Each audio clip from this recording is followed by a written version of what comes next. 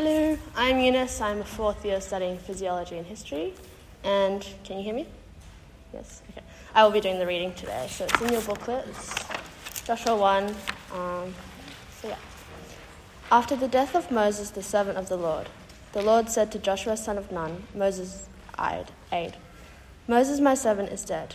Now then, you and all these people, get ready to cross the Jordan River into the land I'm about to give to them, to the Israelites. I will give you every place where you set your foot, as I promised Moses. Your territory will extend from the desert to Lebanon, and from the great river, the Euphrates, all the Hittite country, to the Mediterranean Sea in the west. No one will be able to stand against you all the days of your life. As I was with Moses, so I will be with you. I will never leave you nor forsake you. Be strong and courageous, because you will lead these people to inherit the land I swore to their ancestors to give them. Be strong and very courageous. Be careful to obey all the law my servant Moses gave you. Do not turn from it to the right or to the left, that you may be successful wherever you go. Keep this book of the law always on your lips. Meditate on it day and night, so that you may be careful to do everything written in it. Then you will be prosperous and successful. Have I not commanded you? Be strong and courageous. Do not be afraid.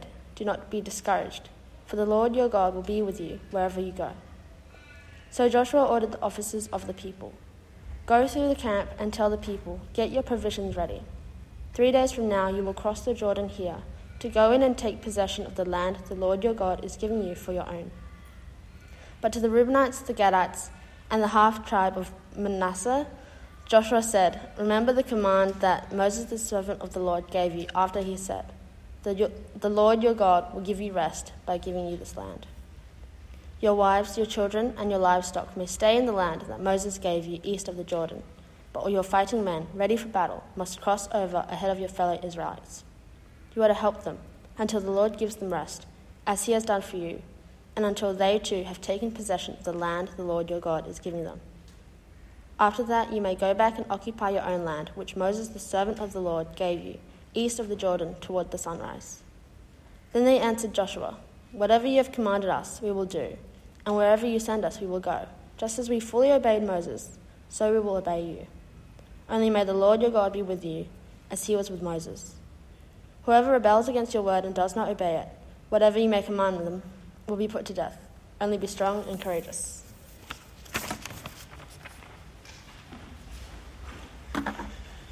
Cool. Well, as I get set up, maybe you can as well. You can keep that outline out if you want to take notes. If you've got your Bibles, have them open as well.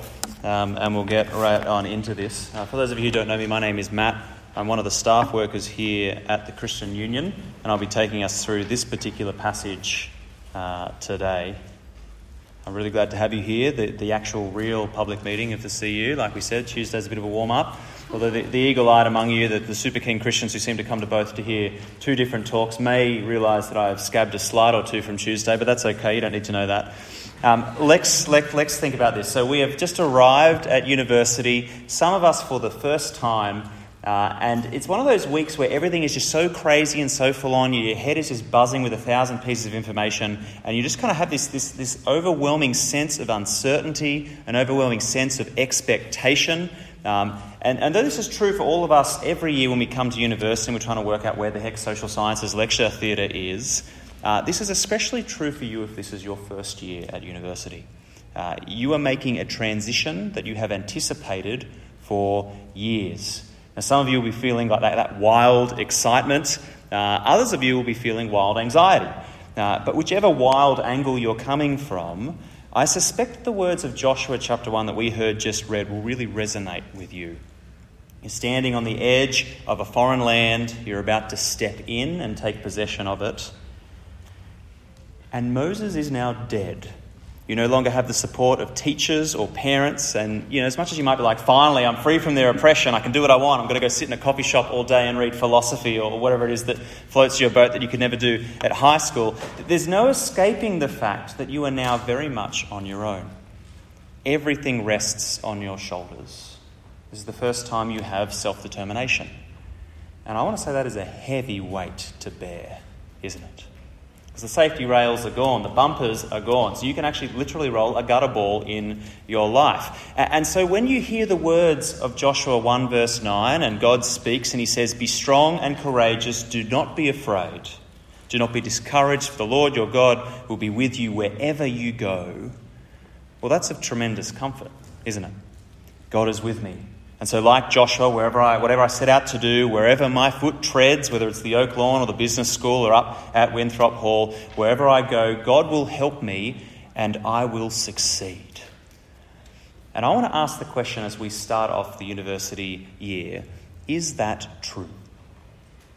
These verses are very well known. If you've grown up as a Christian, the chances are you've had this as a Bible verse at Sunday school, or it's been a motivational poster on your wall or on your desktop background or whatever it is.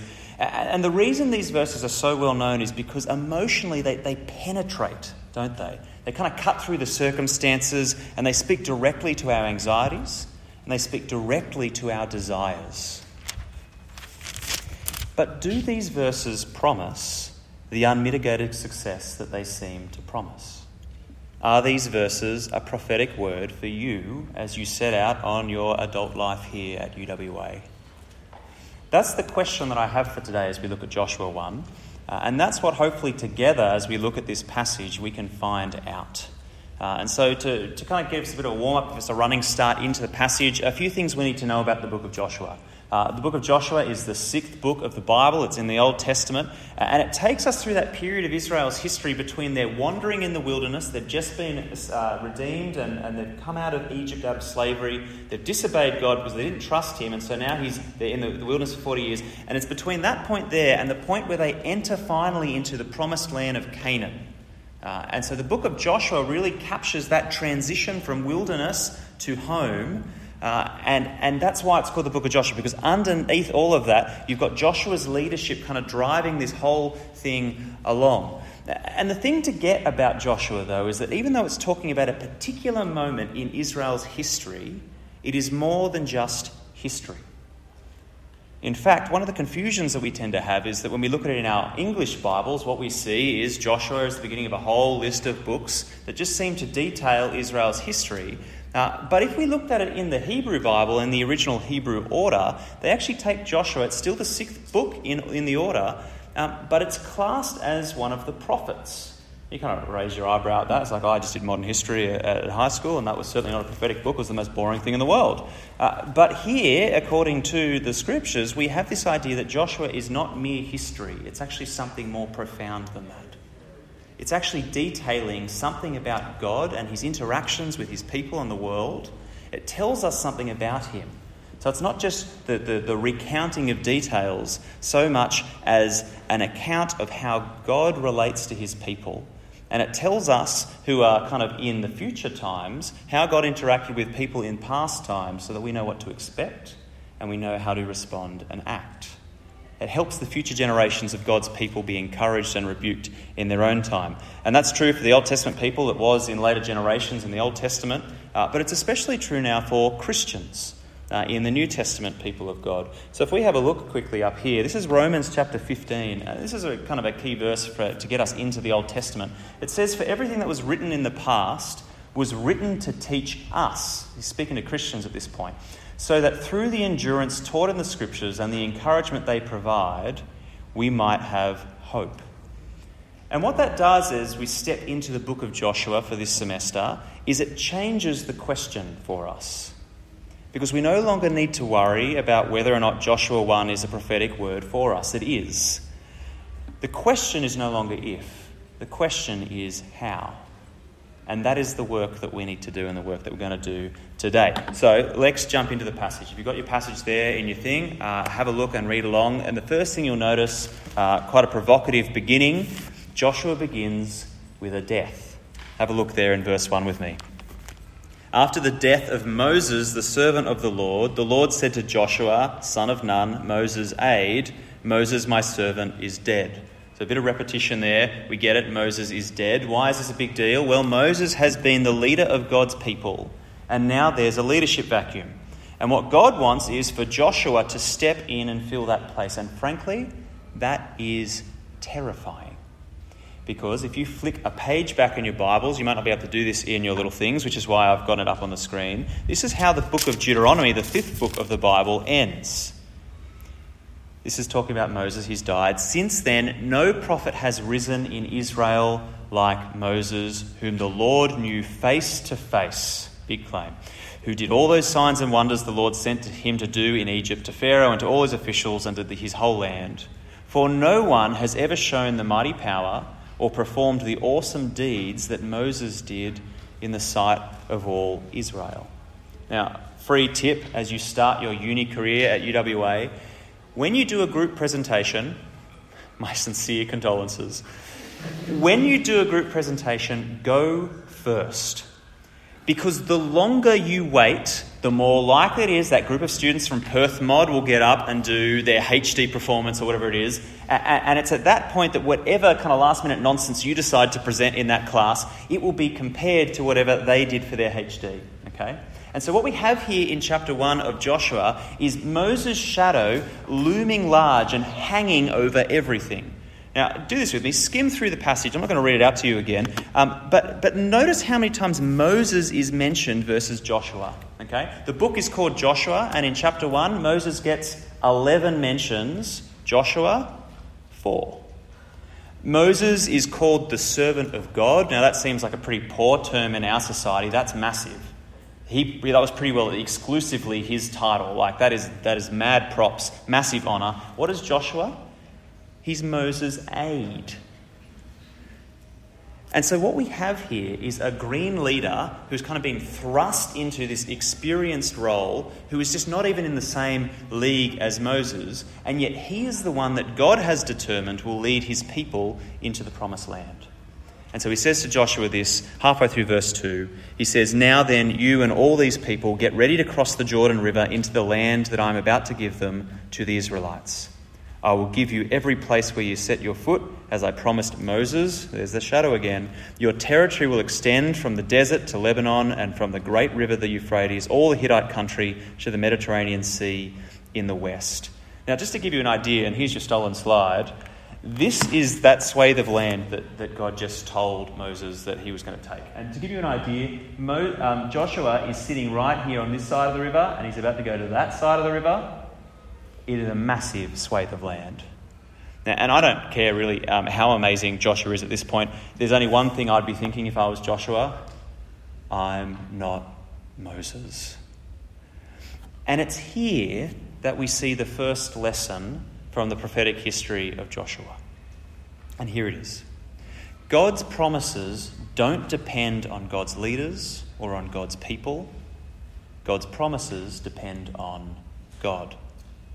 You would have noticed there at the end of verse 3 that the land that God was giving the Israelites was promised to Moses, but that promise predates Moses. In fact, that promise for the land of Canaan was first made to a guy called Abraham back in Genesis chapter 12. And this is what it says in Genesis chapter 12.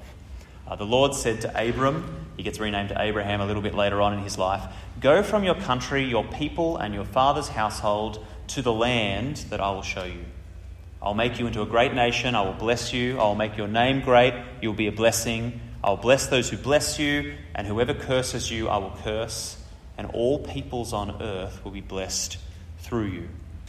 And this promise, the first time it's made here in Genesis 12, God repeats in various places to Abraham, to his son Isaac, to his son Jacob, and then after 400 years of slavery in Egypt, he repeats it then to Moses. And so this isn't just a kind of a throwaway line. This is something that God has repeated and consistently told them, "I will give you the land." And it's important to understand here that this promise that he keeps repeating to himself is not just for the benefit of Abraham and his family. If you have a look there again at verse 3 of Genesis 12, what do you notice about why God is doing this? Well, he says right there at the end that all peoples on earth will be blessed through you. And so the reason God has promised to do all of these things is not just for Abraham, but for the world. And for those of you who know the bigger picture of the Bible, this is God's salvation plan for the whole of humanity. Because the whole of the world has been put under the curse of sin and death because they have rejected God. And God says, "I will not leave them there. I will do something about it, and I will bless them." And so here's Joshua. He's just come home from the funeral of Israel's greatest leader, and God says, now's the time. And humanly speaking, I don't care how amazing Joshua is, he's not that great. And yet, rather than put a strange and massive burden on Joshua, kind of like go read 8 books on leadership and then do a course on military strategy and kind of do this and get a mentor or whatever else it is, UWA mentor, you do that sort of thing. He encourages him with words to the effect that this thing, Joshua, that I'm asking you to do, this amazing, massive thing that you could not possibly achieve on your own, that thing, well, it's as good as done. Have a look at verse 5 there. No one will be able to stand against you, Joshua, all the days of your life. As I was with Moses, so I will be with you. I will never leave you nor forsake you. Be strong and courageous, because you will lead these people to inherit the land I swore to their ancestors to give them. And then a little bit later there in verse 9, that classic verse, have I not commanded you? So God here is being very kind. He's repeating his comfort to Joshua. Be strong and courageous. Do not be afraid, do not be discouraged, for the Lord your God will be with you wherever you go. And as you look at those verses, I want you to see the reason that Joshua can be commanded to be strong and courageous. It's not his leadership brilliance or his military prowess or the fact that he has a bigger army. It's because the Lord is with him. 7 times in the passage, we are told that the land is something that God is giving to the Israelites. Not something they have to earn. It's something that he is doing and will do and effectively saying is done. And this is the whole point of the book of Joshua, I think. It affirms this one central truth, that God is the one who fulfills his promises. If you've got your Bibles, flip over to Joshua chapter 21. Otherwise, it'll be up here on the screen. We're cheating and we're looking at the end of the story. Don't do this for Murder Mysteries, but with the Bible it's always really helpful to understand how it works. This is the conclusion that's drawn after a whole chunk of Joshua's life. Thus the Lord gave to Israel all the land that he swore to give to their fathers, and they took possession of it, and they settled there. And the land gave them rest on every side, just as he had sworn to their fathers. Not one of all the enemies had withstood them, for the Lord had given all their enemies into their hands. And here's your memory verse from Joshua. Not one word, not one, of all the good promises that the Lord had made to the house of Israel had failed. All came to pass. And it wasn't because of Israel, and it wasn't because of Joshua. It was because of God. But that, of course, raises a question for us. Why the heck do we have Joshua then? If God's got this, why is Joshua floating around? And the whole chapter really is effectively that, right? Joshua stepping in and taking control of the situation. So we need a second lesson, and here's the second lesson. It's not just that God fulfills his promises, but even though God's promises don't depend on God's leaders or God's people, but on God, God chooses to bring about his promises through his chosen leaders. So God fulfills his promises, and he chooses to do that through his chosen leaders. Have a look there at verses 7 to 8. I skipped them just before. Be strong and very courageous. Now note that very there, right? Invading a foreign land, fighting bloody battles, that's not the hard bit. This is the hard bit, verse 7. Be strong and very courageous. Be careful to obey all the law my servant Moses gave you. Do not turn from it to the right or to the left, that you may be successful wherever you go. Keep this book of the law always on your lips. Meditate on it day and night, so that you may be careful to do everything written in it. Then you'll be prosperous and successful. In other words, the greatest challenge that will face Joshua, and by extension the nation of Israel as they head into the promised land, it's not the Canaanites who are living there. It's godliness. It's their perpetual temptation to sin. And Joshua's conduct before the Lord is so important for Joshua's success that God virtually, I don't really notice this, just repeats himself in verse 8. Verse 7, and then he just says the same thing, just in different words in verse 8. God will give them the land, but Joshua's conduct will have a bearing on how well that plays out. And you actually see this principle throughout Israel's history. If you kind of read the former prophets, so Joshua, Judges, Samuel, Kings, as long as there is a godly leader over Israel, then everything works out. If they're paying attention to the word of God, then the fortunes of Israel in the land prosper. But as soon as they die and they get a bad leader, well, they neglect the scriptures and the God who speaks them, and what they do is they fall into sin, and then God responds in punishment. And so Joshua actually, which is really interesting in the history of the Bible, is one of the few characters that never stuffs up. Not saying he never sinned, that's only Jesus, but there's no commentary on him ever stuffing up or failing or turning away from the scriptures. Now, not even Moses can claim that. And so what we see here is God working through his chosen leader to fulfill his promise and give the Israelites the land. And for those of you who kind of chewing around these two lessons and thinking about them, you'll seem to notice that they contradict. Because on the one hand, God will fulfill his promises, that's unconditional. But then on the other hand, God chooses to fulfill his promises through his chosen leaders who are obedient. Well, that's conditional, right?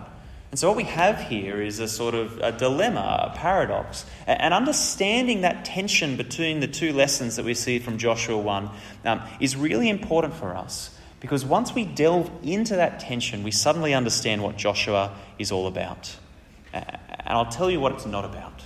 It's not about Joshua, and it's not about you. Let me show you why. Have a look up on the screen again here.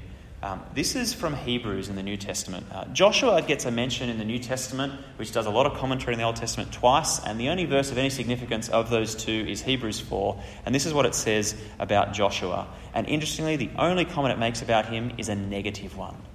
The guy who never stuffed up, and this is what the New Testament says about him.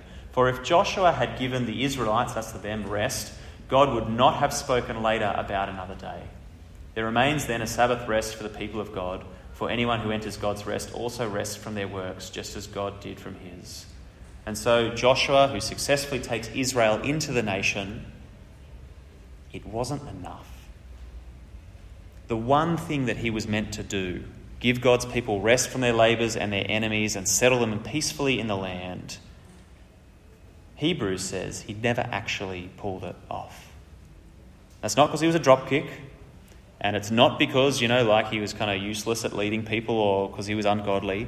But as we read the scriptures, what we see is that God's plan for his people in giving them the land is far greater and far grander than putting a particular people in a particular place in a particular land.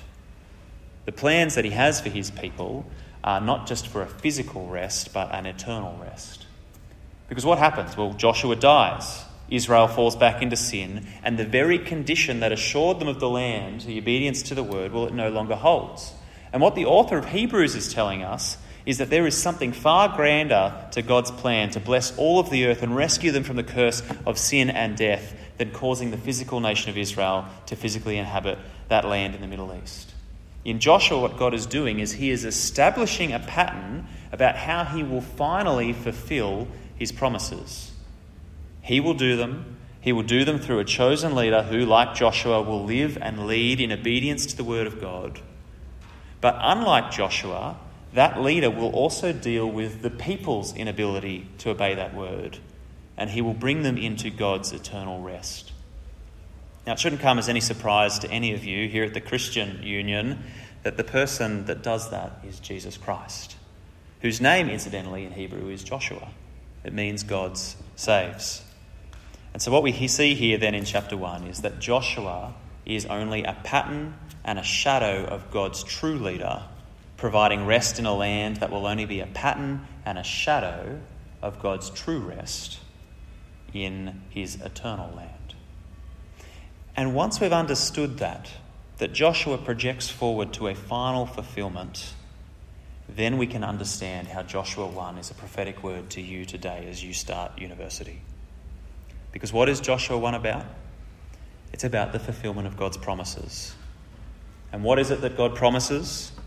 Well, he promises to bless the world through Abraham by removing the curse of sin and death, restoring us to holiness and life, not in the promised land of Canaan, but in the new heavens and the new earth, where those he makes righteous will dwell forever. And he does that through the death and the resurrection of Jesus. And so when we hear that exhortation to be strong and courageous, for you will have success wherever you go, the success is not a blanket statement that you can just kind of cut and paste and put into any situation of life.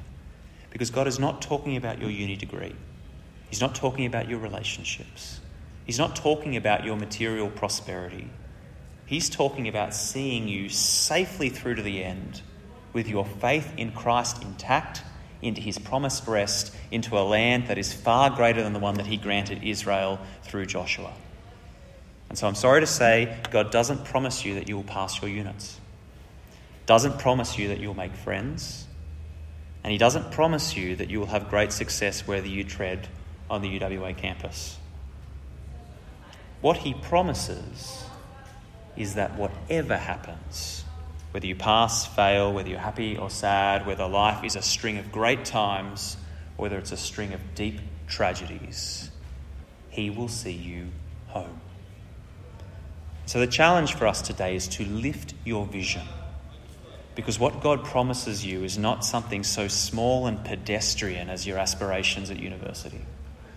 He promises you life in the land, eternal rest, citizenship in his heavenly kingdom, a place of perfect peace and justice, without fears, without anxieties, without assignments, all under the rule of the Lord Jesus, who guaranteed it all for us. So lift your vision, because God's promise is not about your life. It's about your eternal life. It's not about your entry into university. It's about your entry into God's promised rest. And that's why you need the word that God speaks in Joshua chapter 1. Because you are at a tipping point in your life. And this is just a fact of life. This is true both statistically and anecdotally. If you are going to fall away from the Christian faith, this period of transition from school to university, that's the time it will happen. You'll become distracted, you'll become overwhelmed, you'll be enticed, because the training wheels are off. And what God says to you in this space is that I have promised I will be present, so be strong and courageous. Like my servant Joshua, like my son Jesus. So hold fast to my word. Don't turn to the right and fall into the social pressures of godless living and partying and drunkenness and sexual morality. Don't turn to the left and get consumed with study and marks and trying to ace your GAMSAT now that you have no time for the things of God. Instead, decide now to keep the scriptures always on your lips, like Joshua, meditating on them day and night, so that you might be careful to do all that is in them. Because that is the right response to the God who has done everything for us in the Lord Jesus Christ. And it is the means by which God guarantees that he will bring you safely into his promised land. And so the invitation today for you is, will you join us at the Christian Union? And will you let us help you during your time at university do just that? So that together we can put down distractions, we can put off temptations, we can learn what it is to be strong and courageous as Christians, putting our faith in God's promise of eternal life, no matter what uni throws at us. Will you join us? Because we'd love that. How about I pray? From the looks of things, we've got a couple of minutes so we can do some questions if you have them. Father, thank you for this word. Thank you for the encouragement that it is to us. That it lifts our vision and helps us put a bead on the horizon and keeps us steady. Pray for all of us this year that in the rush of university we won't get distracted, but instead we will keep our eyes fixed on you and your chosen leader who brings us into your promised land. We ask this in his name. Amen. Cool beans. I'll give you a moment to collect your thoughts. If there are any questions, we'd love to hear them. Otherwise, I'll hand it back over to Jeremy, who can tell us what we need to do next.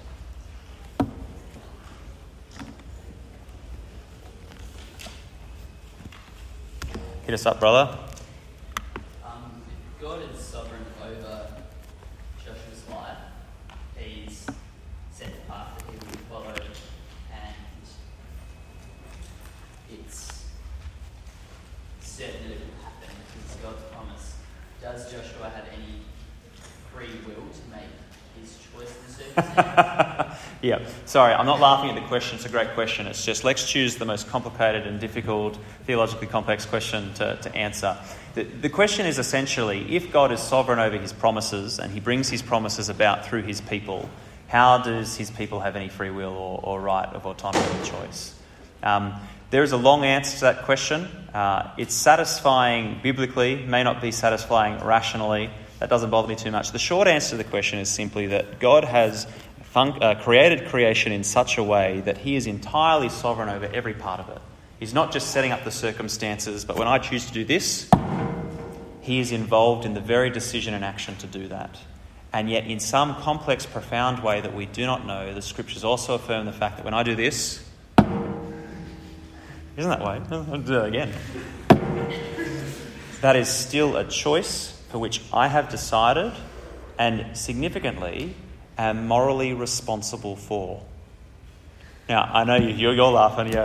Matt's going to come into judgment for hitting this table. But what that means is that the decisions that we make that are of greater moral import than just hitting the table, we will be held accountable to, and that will be just in the same moment as we can affirm that God is completely sovereign in everything and every action, and yet is not culpable for the evil that happens in the world. That's the very short answer of a very complex question, and I'm glad you're asking. So hopefully that kind of at least gives you a bit to chew on. Well, what that means here for Joshua is that God is working in Joshua in the same way that God is working in Jesus to be and live a perfect life, to therefore die a perfect sacrifice for us. So, yeah.